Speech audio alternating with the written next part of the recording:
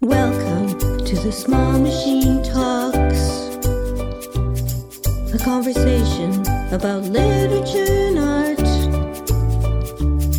about duende and queerness and coping and tea, border blur and misfits and community, secret places, ragged edges and whimsy. Brought to you by Angel House Press.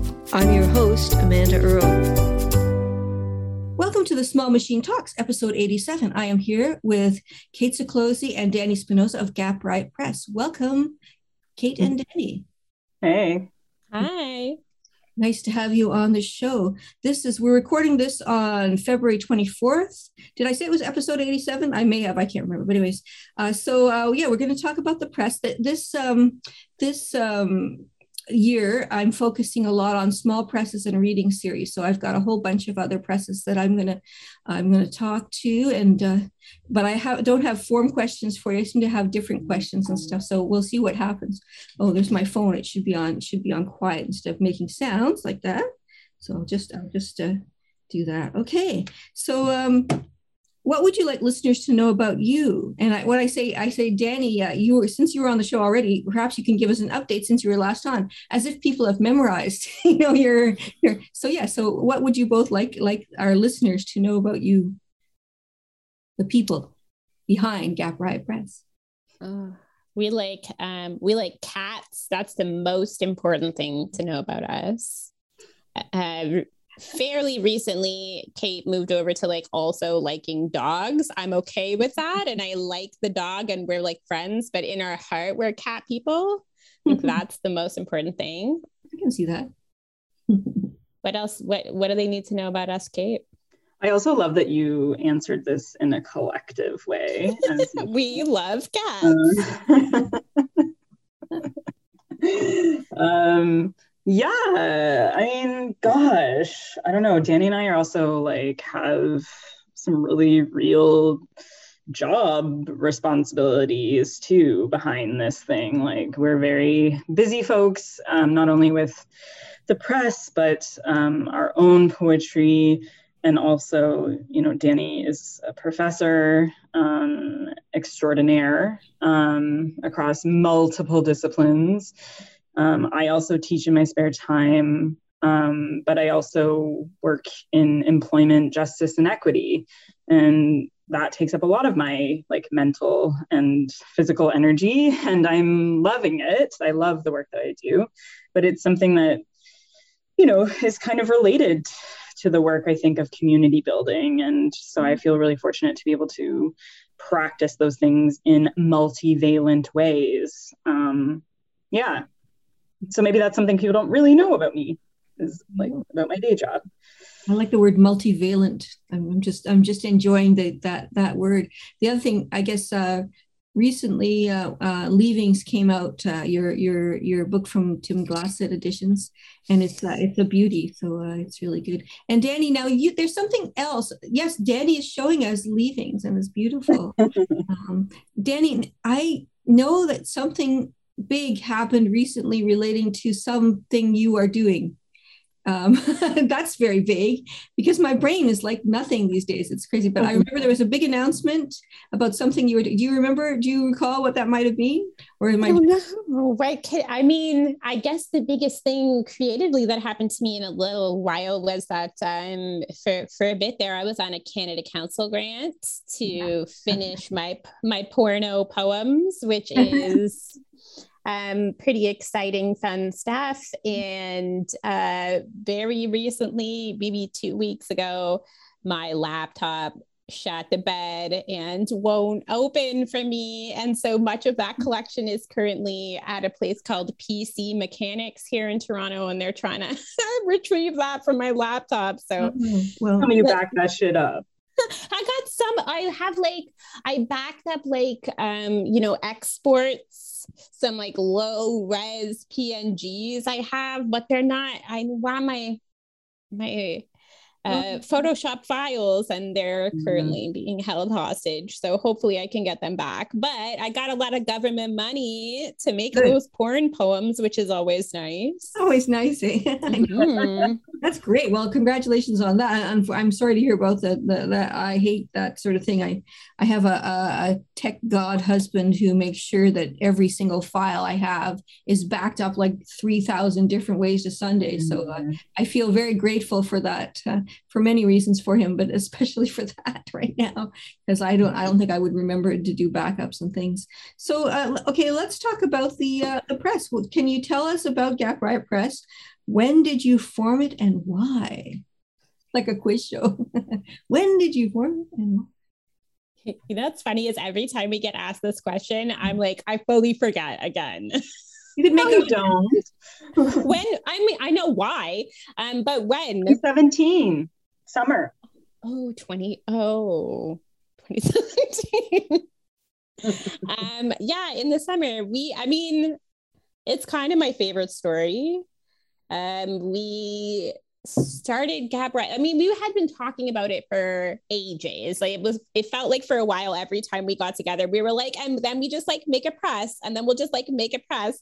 And then I guess we had been talking about it forever. And our friend Priscilla Uppel was putting on a play at Summerworks, and she wanted to do a chapbook of poems to go with that play. And she just like yelled at us and was like, "Are you ever going to actually do that thing?" So we did it. We did it to make poems for her play, and that was the first chapbook we ever made. Wow. And now it's season 8.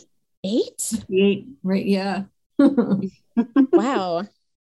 Wow, that's great. And again, just a nod about Priscilla. Although I didn't know her personally, you know, I know that her death affected a lot of people. She is someone who a lot of you were close to. So, just still condolences for that, because I know it's still important to remember. So we remember her here. I mean, I didn't know her, but for you and others who do. So, well, that was good that she inspired your press, and that's great. We have a lot of I remember I got in 2017 I got Kinesia Lubrin's chapbook and Margaret Christakos chapbook as well. It was like I was happy to they were with the chapbooks, and I just reread Kinesia's. Well, I read all of them. I read all 7 chapbooks that I have from Gap Riot Press that I could find. I may have more, but those are the ones I had, and I had fun this afternoon rereading all that, and sometimes reading for the first time the chapbook. So it was good. You've really done a good variety of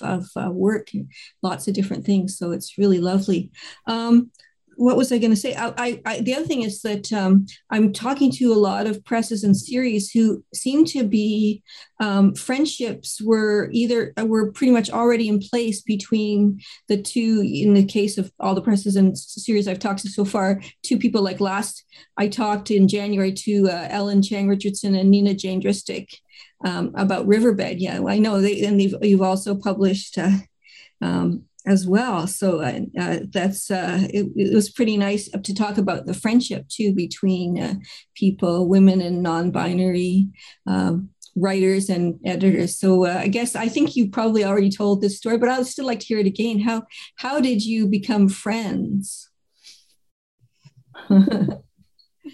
No, how we were in the same room because we were in the PhD program at the same time at York, and you put us 2 in a room. It's gonna happen.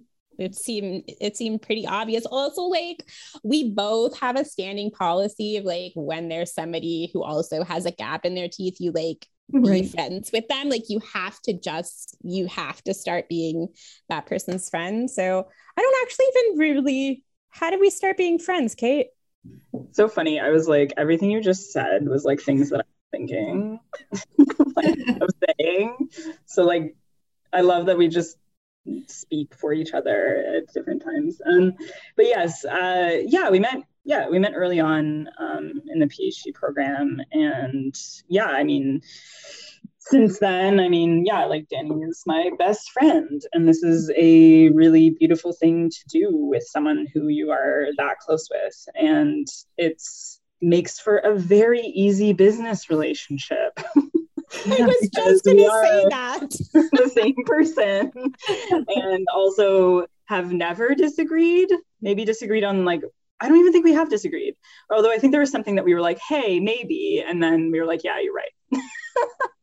Yeah, that happens sometimes. Like we can convince each other, but there's never been there's never been a decision in the whole life of Gap Riot where we've been at odds with each other. No, God, no. Never, and in never. fact, like it's so organic, and we don't even have to we don't even have to like divvy task. We just like organically do things equally and take over when we need to, and we can sense when other people need help, and we just lean in, and it just happens incredibly organically. And I can't stress enough that I wouldn't be able to do this work without Dani. And likewise, like I don't know how people run presses like just themselves. Like I have no idea. But it's also like a really beautiful thing to share. Like I think that's it too. Like it becomes something other than ourselves, and it's like it's an incredibly like bonding thing, I think, and it keeps it keeps evolving as we evolve as individuals. And like, that's really beautiful too. And it's just, it's a really awesome thing to collaborate on together. Yeah, that's good. Well, it's good that you get a lot. Are there any things that one of you is strong, like one of you is stronger at one thing and the other one is stronger at another thing? Like are there complementary skills, or is it just you're all sort of intermingled, like you said? I mean, I think I'm a good communicator. It's kind of what I do. And so I do a lot of our communications and, between authors and a lot of our social media and stuff. Dani's incredibly technologically sound. I mean, she's way more competent at Adobe Suite than I am. I learn a lot and I can hold my own, but Dani is really super creative and really takes up technology like I've never seen anyone take up technology. It's also related to her work, right? Yeah. Her own poetry is really, has a lot of technology involved in making it. And so, but again, like we're, I don't know, like it doesn't really manifest as that, right. I would say, like, we just kind of bring both of our strengths, which are kind of weirdly similar to this work. And it doesn't really, right, Dani? Like, I don't know. Yeah, like if there's a problem with the website, then Kate will be like, Dani, you got to deal with this website. I don't know what's going on. But if there's a problem with like an order is not getting paid, or we have to write a delicate email, I'm like, Kate, you got to deal with that because I am not the communication and business minded person, but yeah, I know my way around a square space. I love that. I love the video you did for your digital humanities class. God, I showed that to Charles. It was so fantastic. We were like, I think I wrote on Twitter, like, you're a goddess or something like that. Yeah. I loved it so much. Like it was just. Oh my gosh. Thanks. And shout out to James Bailey and Terry Green at Trent Online. They're like, the greatest. It's been the best. And also that whole class, I don't know if anybody in my DH class ever hears this, you are the coolest right now, just FYI. That's nice. That's really great. Yeah, anyway, it made me want to take your class. And if I don't know, I think we're all going, can I get in the classes? It was really great. What about the pandemic? Do you find it's changed or affected your work and the mission of the press at all?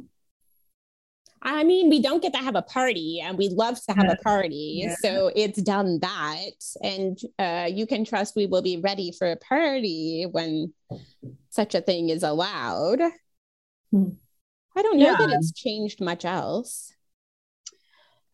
Yeah, it's interesting. I feel like, we've grown a lot, actually, over the pandemic. And our kind of, sales have grown, actually, I think, which is actually kind of maybe unique in this space. But I think it's, like Dani and I are pretty active in the communities we're a part of, and we're probably, a little bit more out front and center than some folks. And so I think also people are just like at home and like wanting to read and to support other people, support positive things, right, that we all kind of need.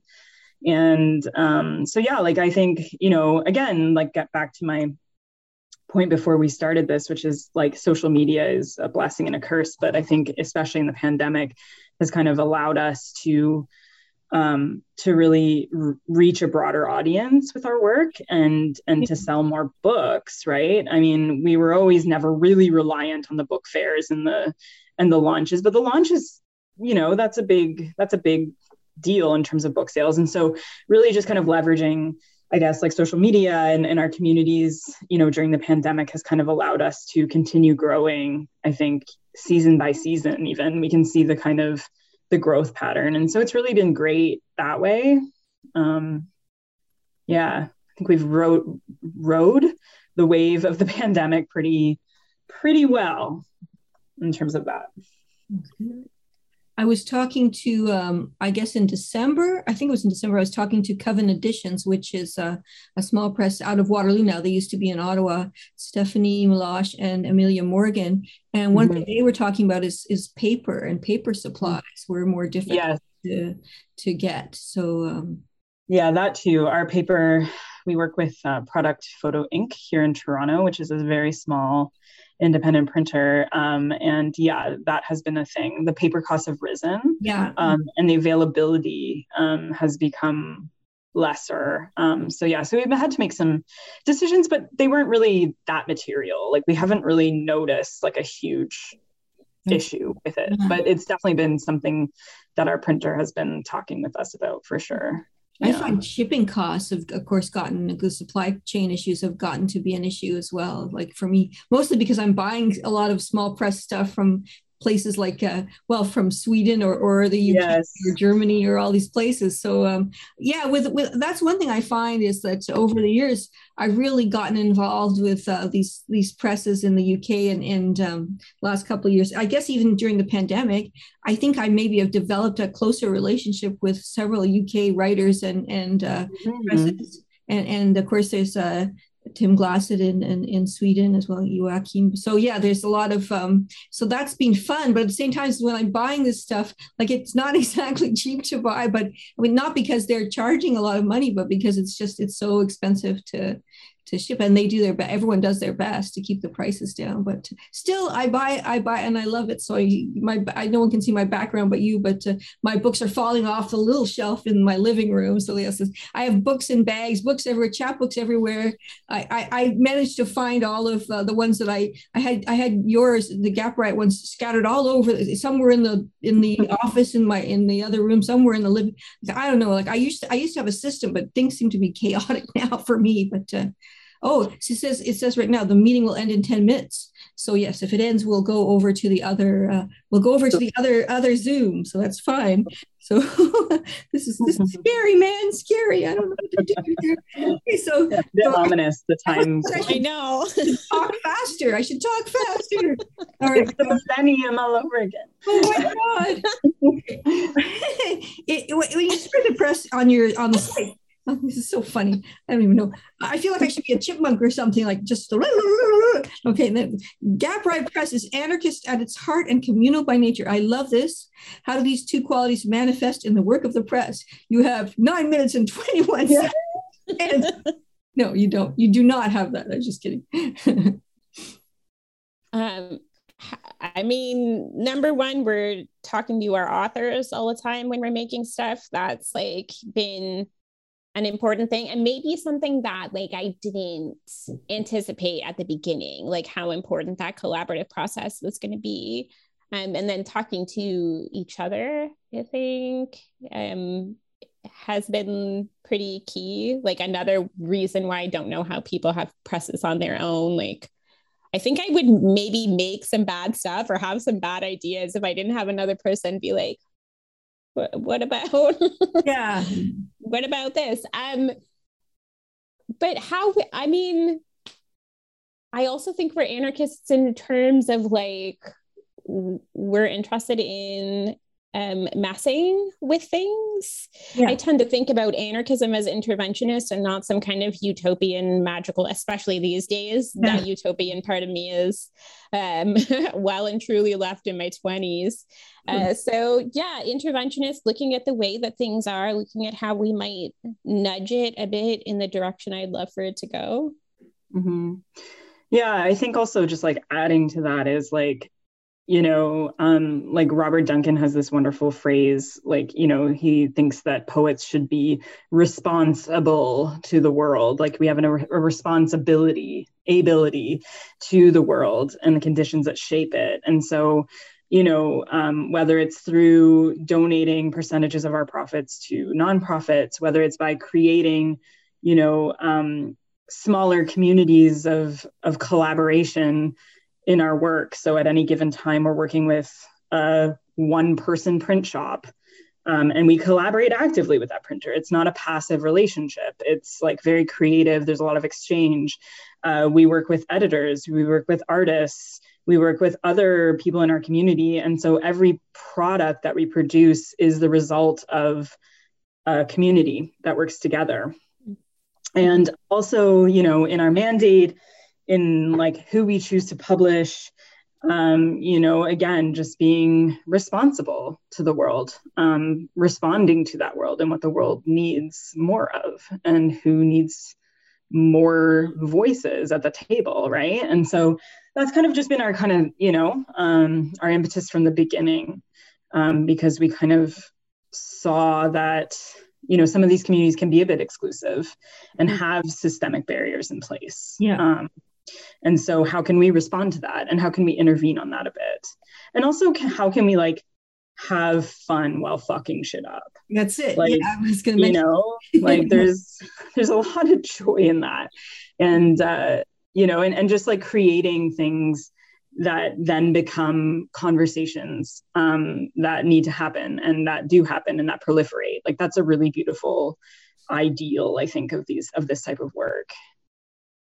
Yeah, no, that makes sense to me. I mean, that's one of the reasons why I love you. So that's good. I'm wearing my Gap right. Well, I'll stand up. I'm wearing my Gap right. I love this T-shirt. It's got that gold lady on it.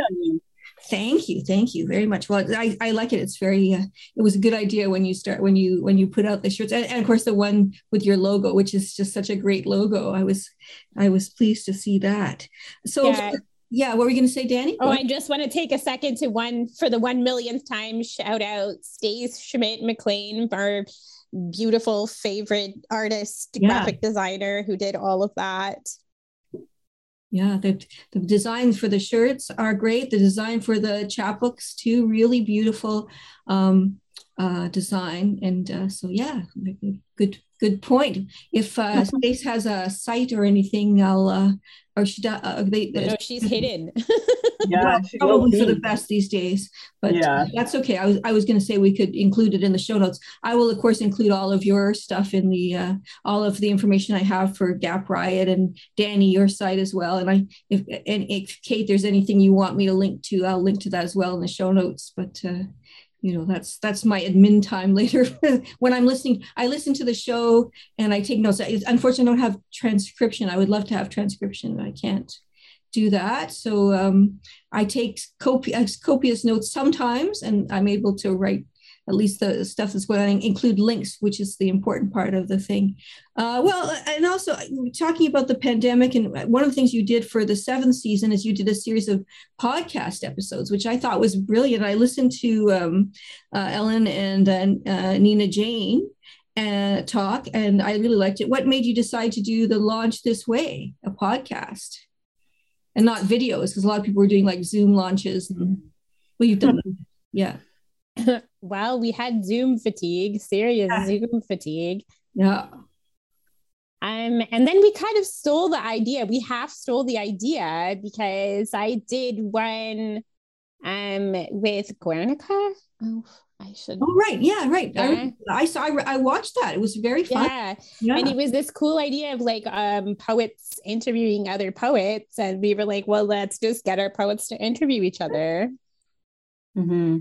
Yeah, it's also a way, like, as of getting previous authors that we worked with to engage with new authors and to form new relationships, some of which, like, they had never met before. Mm-hmm. So to have people reading each other's work and engaging with it, it also like decenters Dani and I, like, it focuses more on the conversations we proliferate and enable through this work. And it really, again, like really emphasizes the community aspect. Like, once you publish with us, you're part of this community, you're a rioter, like through and through. You're a rioter. I love that. Yeah. And so it's kind of like, how do we continually support, promote, and engage with authors that are part of this family?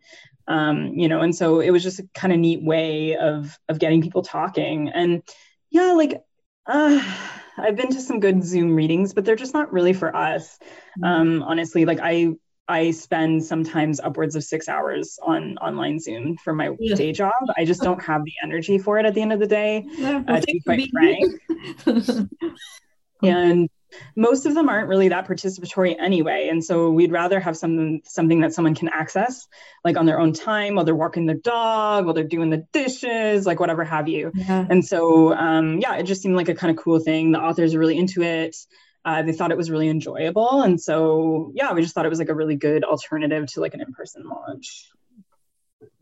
Yeah, that makes sense. I mean, I also I listened to a bit of the interview with MLA Chernoff's interview of Vanessa Bernier, and I thought that was really great. That was fun as well. And I think it's a good idea to have writers from the press interview each other. I think that's really great. I loved it. I had watched some of those Guernica ones as well, but I hadn't put it together. I really love the podcast format. Obviously, I've been doing this for over 5 years now, but I'm a great lover of podcasts. I listen to a lot of podcasts. I listen to them all the time. When I wasn't too scary to walk outside in downtown Ottawa, I used to walk and listen to podcasts, and then I have all kinds that I listen to, and also just doing the dishes, whatever. Whereas with video, I don't like. And the other thing too is with my phone, I can't listen to a YouTube video unless the phone is open. Like as soon as I close the phone or do something else, it stops. So it's like, okay, that's just a pain. So I don't know. Like I do love looking.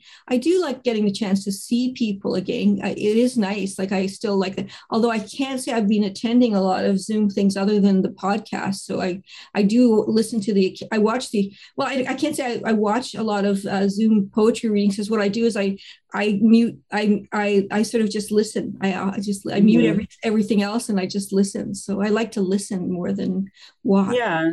I mean, one thing I'll say too is like, I feel like for Dani and I, it's really important that we're kind of always being challenged by this work. And, like I learned how to use Audacity.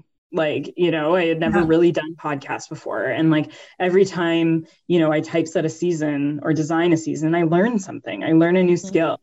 And I think that's also something that we're into, like, because we're such ambitious, like, voracious learners that we like, it's a way for us to continually, like update our skills and just like be engaged. That was pretty smooth. Yeah, like Battlestar Galactica. We did a leap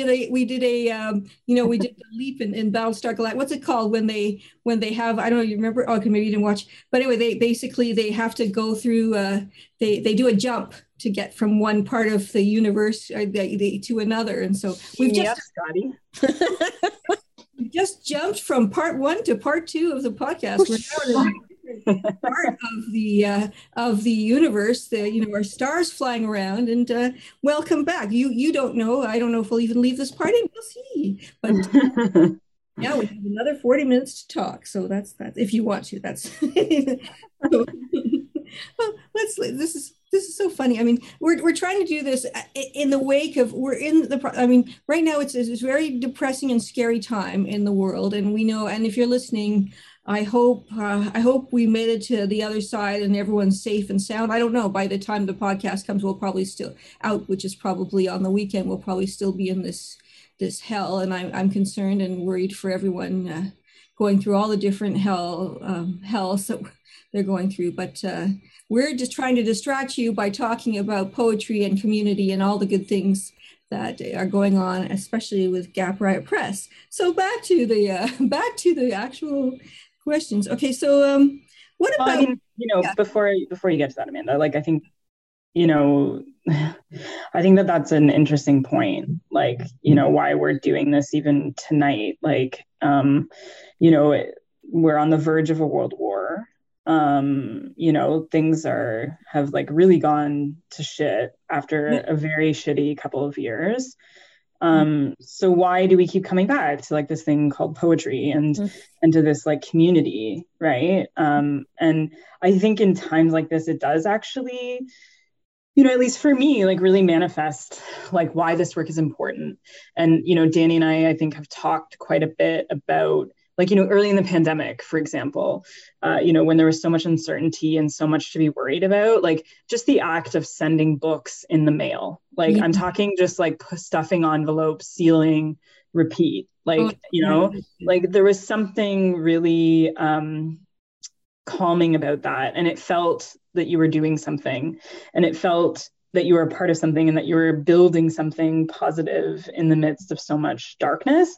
And so I think like, like aside from the community, like I think for me personally, like having this press and being able to do it, Dani, has been like such a boon, that I have just come back to time and again when I think things are not worth it. It reminds me that it is worth it. Yeah, it's really necessary.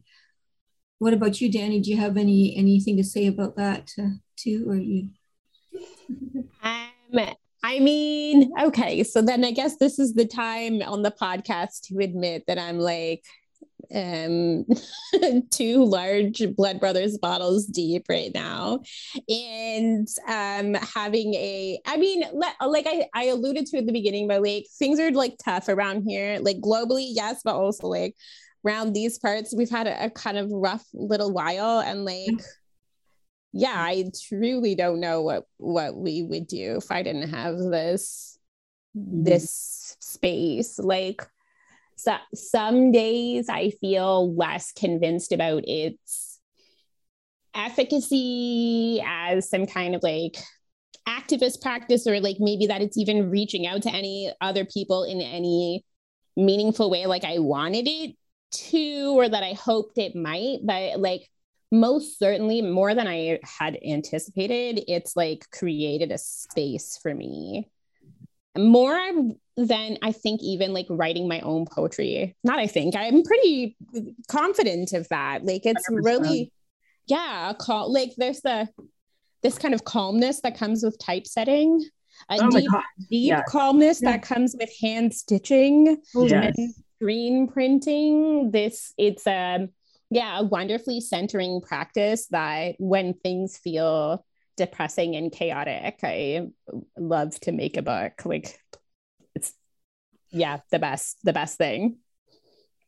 Yeah, no, that's a good point. Yeah, I like doing stuff. I was talking a little bit to Kate beforehand about the Angel House Press crowdfunding campaign, which Riot Press is part of and has supported, which I really appreciate. That has been so helpful to me to have that to do. Like we're raising money for our online magazine contributors, but also promoting presses and journals have been so supportive by offering great chapbooks and books and merch and swag, all kinds of like the t-shirt and stuff like that that was part of your bundle. So I really feel it's really fun, because what I get to see is the perk recipient. So they choose a bundle by a press, and sometimes people are choosing locally, and that's good, and sometimes they're choosing from different countries and stuff, like presses, like Dani and Dani. But I just love that. Like I really love to have this opportunity to see these connections making, and I have this sort of idea that's almost like matchmaking in a way, and it feels good. And every time there's another contribution, I'm happy, but I'm also even happier. Like I'm happy as well just to like promote all of these great books and presses and journals and everything. Like it's just really probably the most constructive thing I could do at this time, because I can't really do a lot of other things. I feel like I should know martial art or something, and be prepared to do battle, but it's not my strong suit. I'm better at verbal abuse, so maybe I can do that. I can become a troll or something on the internet or something. But anyway, I really thank you very much for your support of the campaign. I really appreciate it very much. We're actually, at the time of this recording, we were at 129%. So we will So I'm really happy. And also for nationalpoetrymonth.ca, which is one of the online magazines, I've been receiving great submissions, but the deadline isn't until February 28th. So there's still time to send visual poems, and that's something as well. So it's really great. And I'm getting work from various countries as well. It's not just North America, but also Europe, a little bit in Asia as well. And so, yeah, I'm really happy with, I like to have a worldwide connection. We're all part of the world. So I want us to be connected if we can be. So not the war type of connection that seems to be going on right now. Yeah. So, I mean, Dani and I have always paid our authors. Like that's actually something we started when we started the press. That was something that was really important to us. So we've built that into our model. And again, it's about, in our view, like being accountable, being responsible, paying people for their labor. We both come from the academic background where there's a lot of rampant unpaid labor. And so we did not want to replicate those types of systems. And so we also know, that's not how everyone's set up, but it's how we're set up. And even if it's not a heck ton of money, we're happy to give it. And again, it's just about like mutual support and respect for people's work, right? Which I think is what we're kind of striving to do. And so it's totally, we're like totally aligned with that. We think it's important, and it's definitely been a kind of cornerstone of our work, I would say.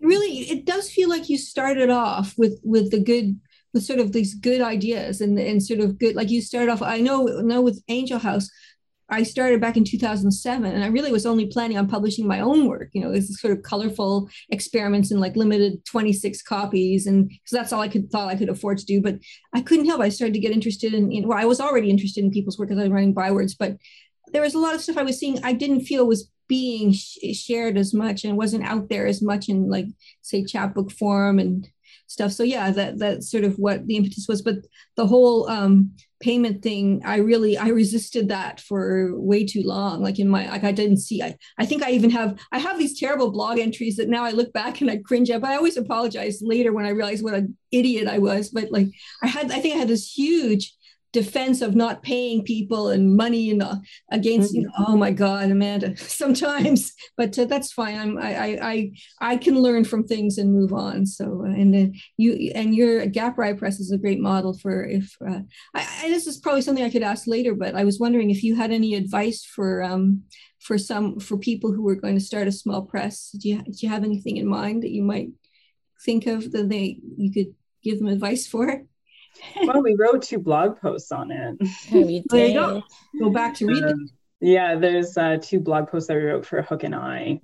It's called How to Start a Small Press from people who are still learning. Interesting. And yeah, I mean, like, just go back to your point about the payment thing. Like, I mean, I think that, we're all entrapped by capitalism. We are. And like, I think there's a lot of feelings around capitalism and production within this space. Mm-hmm. But, for a lot of people, payment for their labor is a big deal. Like we've had people who we've sent $40 to and been like, hey, I actually really needed this. That's going to help me with my groceries for this month. Like, no joke.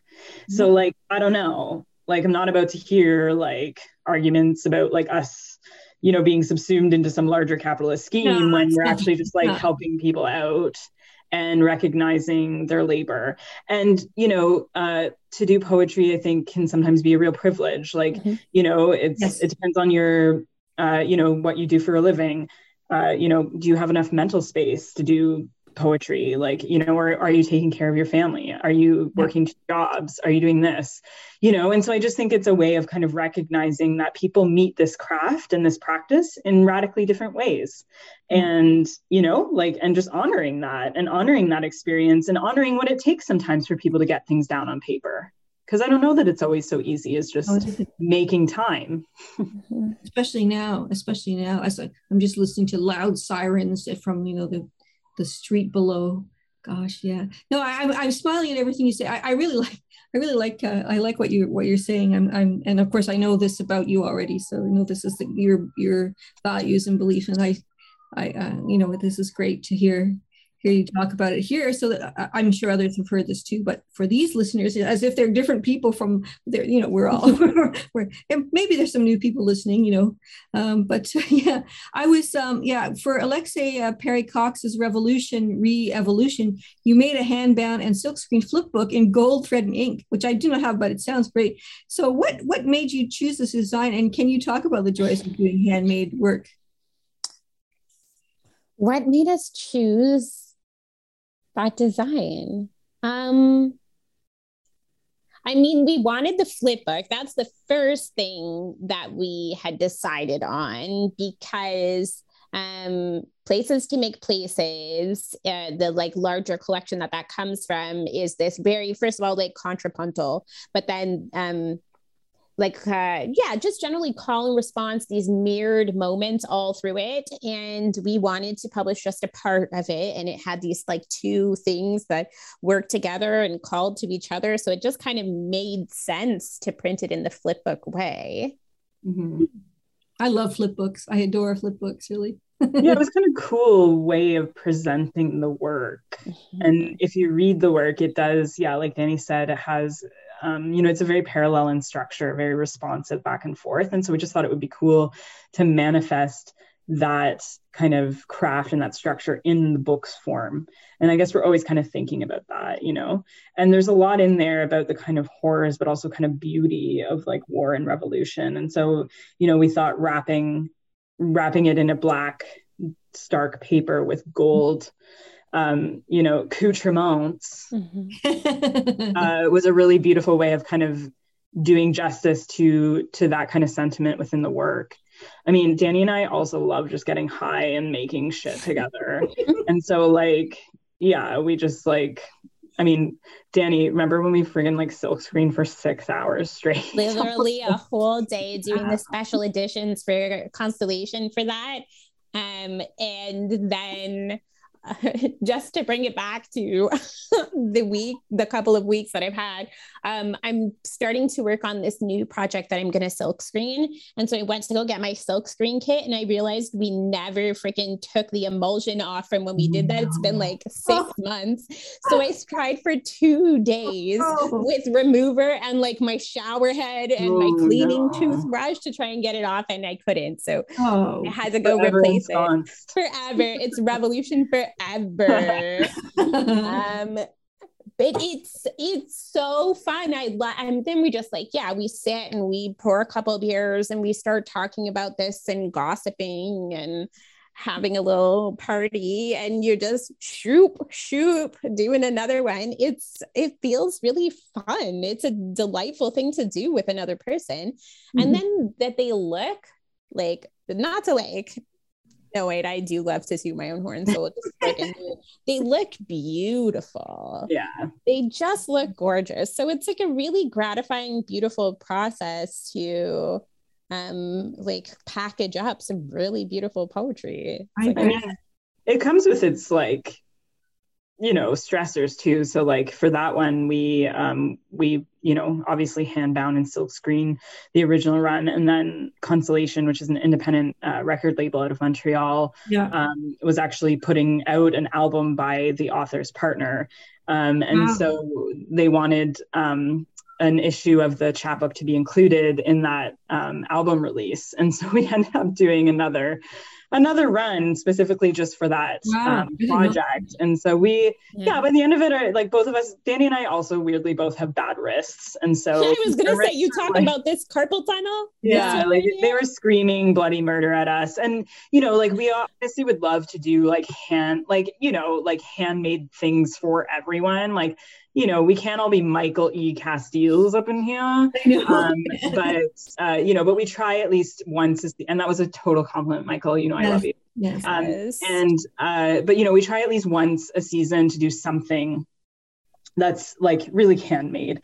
And so, teaser, we're doing a chapbook by Brian Dodora this season that is a reproduction of one of his really early chapbooks, and it is really fun. It's made with construction paper and disparate little objects that we're actually hand pasting, and it's going to be really cool. And so we're we always like to get down with some project that really gets our hands dirty.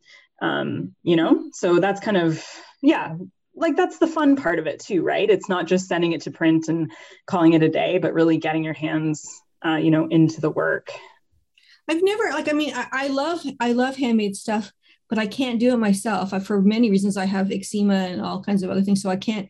But aside from that, I also love a really beautiful, well printed chap. And you both with Gap Right, you've done some the beautiful work. I love, for instance, Punctum with Donna Mayer and Gary Barwin. That is it's a beautifully made book. It is stapled. It has photographs. It's a gorgeous work. I love the square format. It's being beautifully designed, and it looks good on the page. You've done a good layout. That's nothing to sneeze at. That's a lot of work too. And I admire both. I'm polyamorous. I can love everything, and for various reasons. And I love this chapbook. First of all, I love Donna and Gary's work individually, and I love this chapbook with. I've seen Donna do a lot of this already on.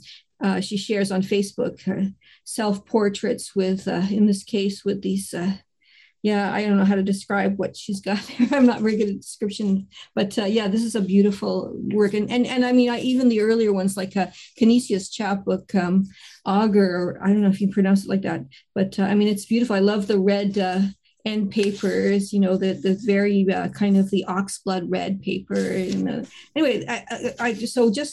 in defense of the printed and printed, everything's printed, but the stapled and the print shops. For Bywards and Angel House Press, when we were printing, we used a local independent print shop, Elephant Print here, that we've known the woman who runs it. We followed her from print shop to print shop until she started her own, Nahi Davis, and she's even come up with ways of design for us and stuff. I like working with print shops as well as I can't do the handmade. If I did handmade stuff, there'd be blood on every copy of the thing. So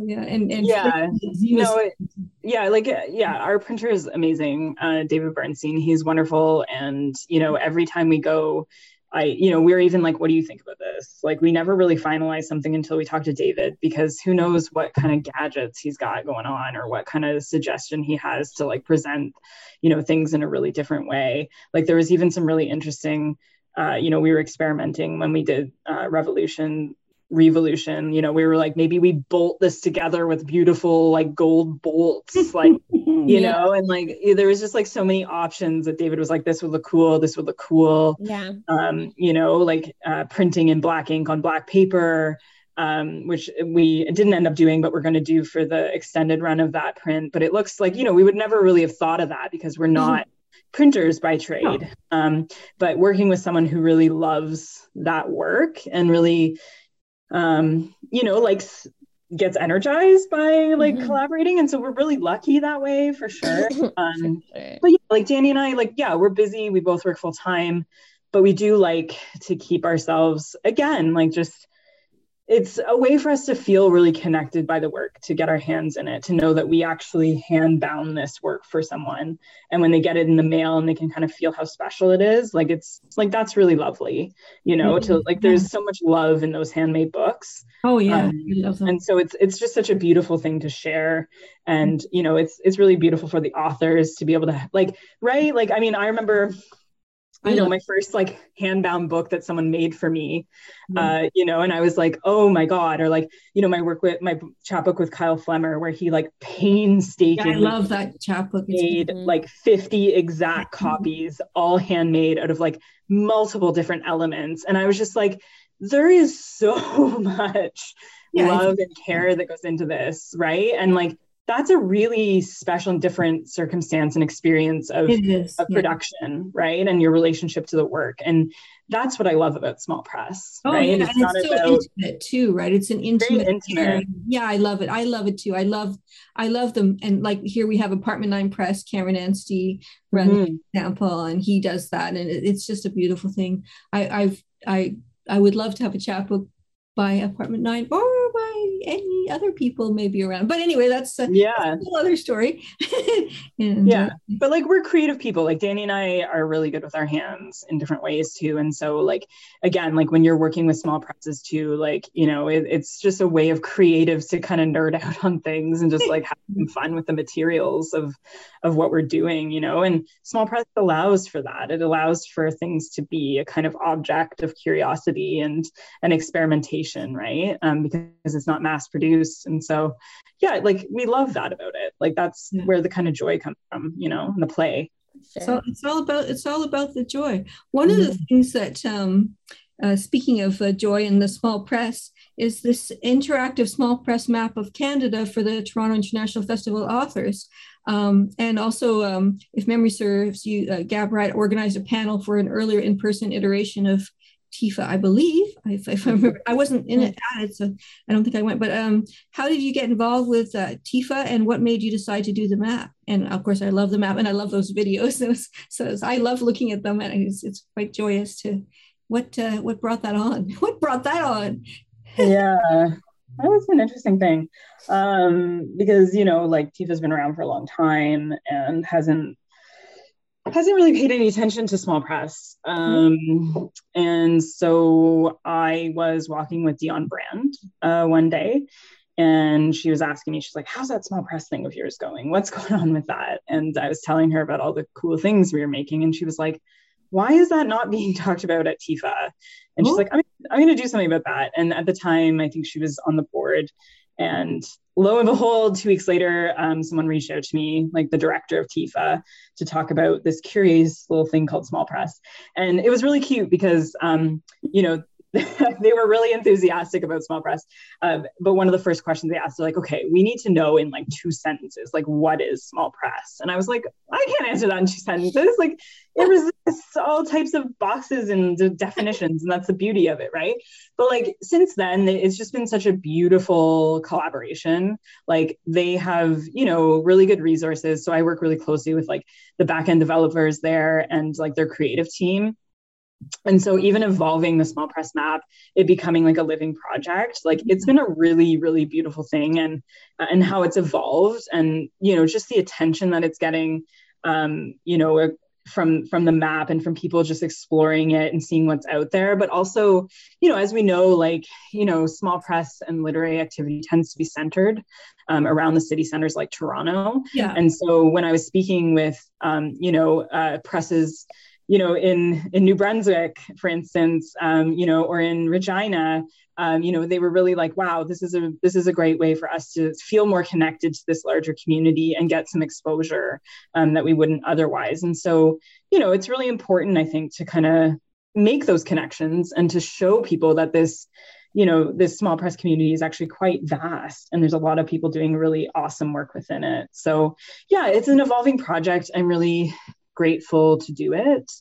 And yeah, we're just about to meet in a couple of weeks to discuss the next iteration and opening up those submissions. So, well, that'll be fun. I mean, I love it. I mean, I'm always sending people there when they say, what are some small presses, you know, and, you know, that are working, say, with chapbooks or whatever, you know, so I'm always sending people off to that map, and I look at it all the time myself. So it's a lovely thing. I really love it. So I'm glad that Dion Brand asked the question and that you were working with her. So that's great. I'm glad that, it's hard to answer questions like that. I know every time I'm asked like what visual poetry is, I sort of have a little mini panic attack. Like, what is it? I don't know. Like, it's so vast. Like, it could be anything, you know, could be nothing, could be, you know, everything in between. So it's true. But I think, like, you know, like one of the beauties of small press is always like kind of surprise when people encounter it. Yeah. You know, like Dani and I love being at well, and you, Amanda, as well, like at the book fairs and people kind of stumbling in and being like, what the hell are these? Like,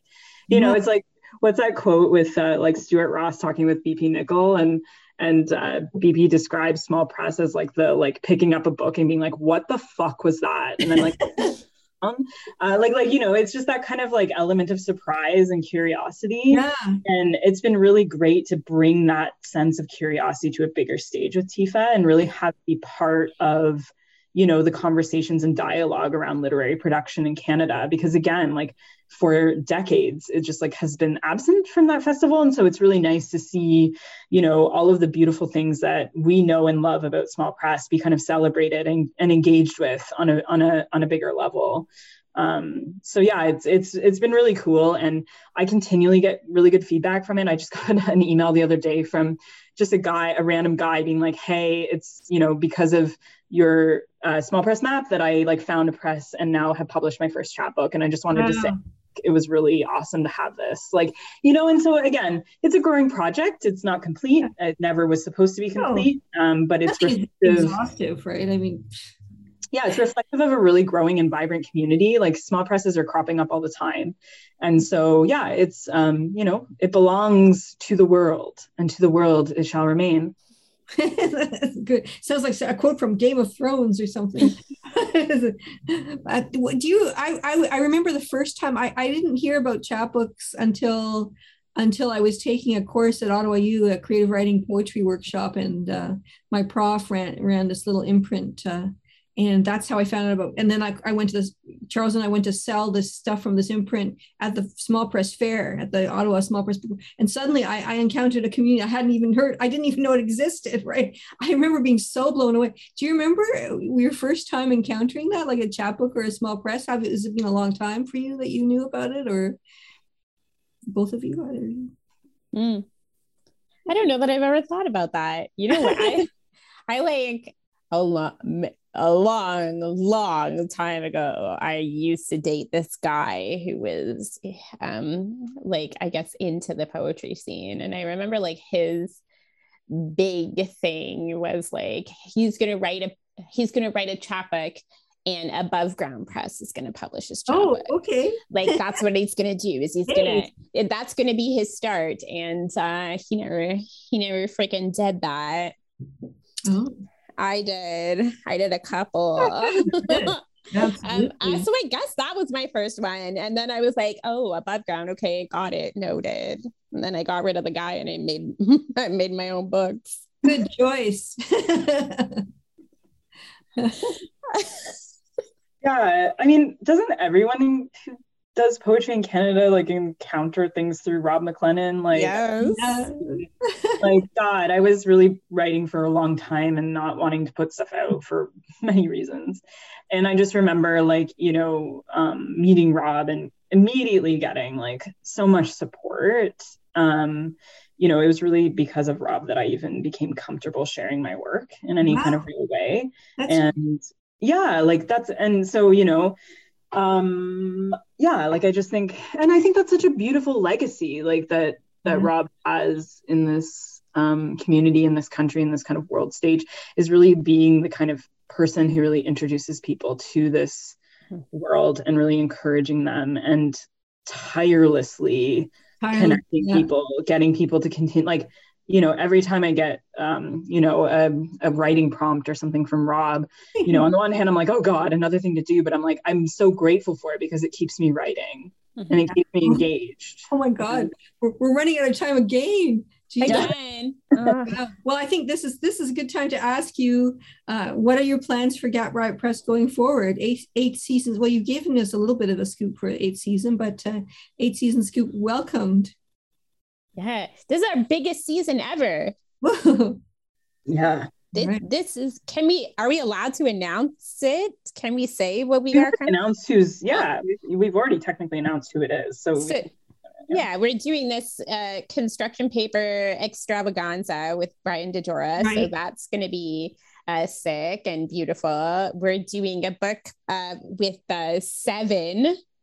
Oh yeah, which is amazing and wonderful and delightful. Mostly Ottawa, I think. Yeah. What else? Oh, we have a book by Natalie Simpson. Excellent. Nisha Patel, former youth poet laureate of Edmonton. Wow. This gorgeous, wonderful, amazing collaborative chapbook by Penn Kemp and Sharon Thesson. It's so lovely, and Kate did the most beautiful cover. Wait till you see it. You're going to love it. I'm obsessed with it. I know. We have a book of visual poetry, feminist zine, confessional gorgeousness from Gina Linney. I don't even know how to say the last name. Lynn? Gina Linney Rose. We should have asked for pronunciation. Yeah. The book is so gorge and perfect. And then we're doing these beautiful prints with Angela Caparasso. So wonderful. It's jam-packed. It's a gorgeous season. Well, I look forward to that. Is there anything else you'd like to add in the very few minutes we have remaining? Thanks to Zoom. I mean, what else is left to say? I just want to keep thanking Rob McLennan. Can we do that for 7 minutes and 50 seconds? We can do that. We can do that. I certainly have a lot of reasons to thank Rob. That's for sure. What I will say at the end is thanks to Kate Siklosi and Dani Spinosa of Riot Press for being on the show. Thanks to Charles O for processing and Jennifer Peterson for the intros and outro. And thanks to all of you for listening and sharing the podcast. Stay tuned for our next episode, my conversation with Joachim Norling of Tim Glass at Editions of Sweden in March, and a whole bunch of other things I will be able to say. And I think we can end the podcast there. Thank you, Kate and Dani of Riot Press for being on the show. Thanks so much, Amanda. It's a pleasure. Thank you for listening to The Small Machine Talks. The Small Machine Talks.